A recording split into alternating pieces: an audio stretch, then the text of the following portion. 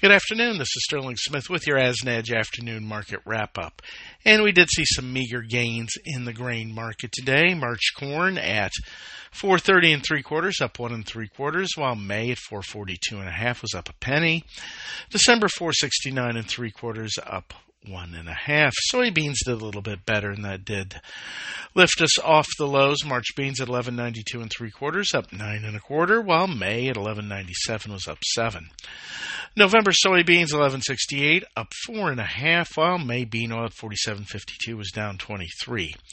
May meal at 3.42.10 was up 1.60, and crush at 91.75 was down 7.5 cents on the day.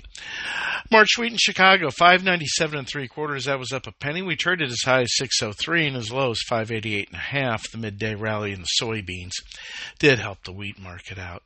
March Kansas City at $6 even, down a penny and a half. On March Minneapolis at 6.82 1/2, down 1 3/4. March rice at 18.58 is down 34. March cotton at 90.53, down 125, while May at 91.30 was down 92. But December at 83.30 was up 8. We did see a big rally on Friday in the cotton market. We reversed a lot of that today, but then we managed to bounce up off the lows in fairly volatile trade. April live cattle at 86.12, that's up 60. March feeders 248.70, up 155. And April hogs at 81.12, they were down 3. February milk at 16.21 was up 8. March orange juice at 353.65, down 20. March crude oil 77.07, up 23 cents, while March diesel at 293.51, down just about 3 cents. Unleaded at 236.85, up about 3 cents. March natural gas at 174 was down 10, and gold at $22,033.90, down $4.80. Silver 22.75, up 16. Dollar index 104.12, that was up 1.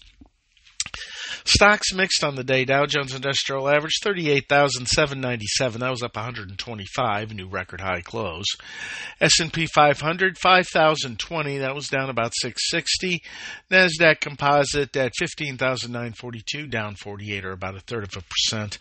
We do have inflation numbers all week, starting with CPI tomorrow, and that kept the markets fairly quiet.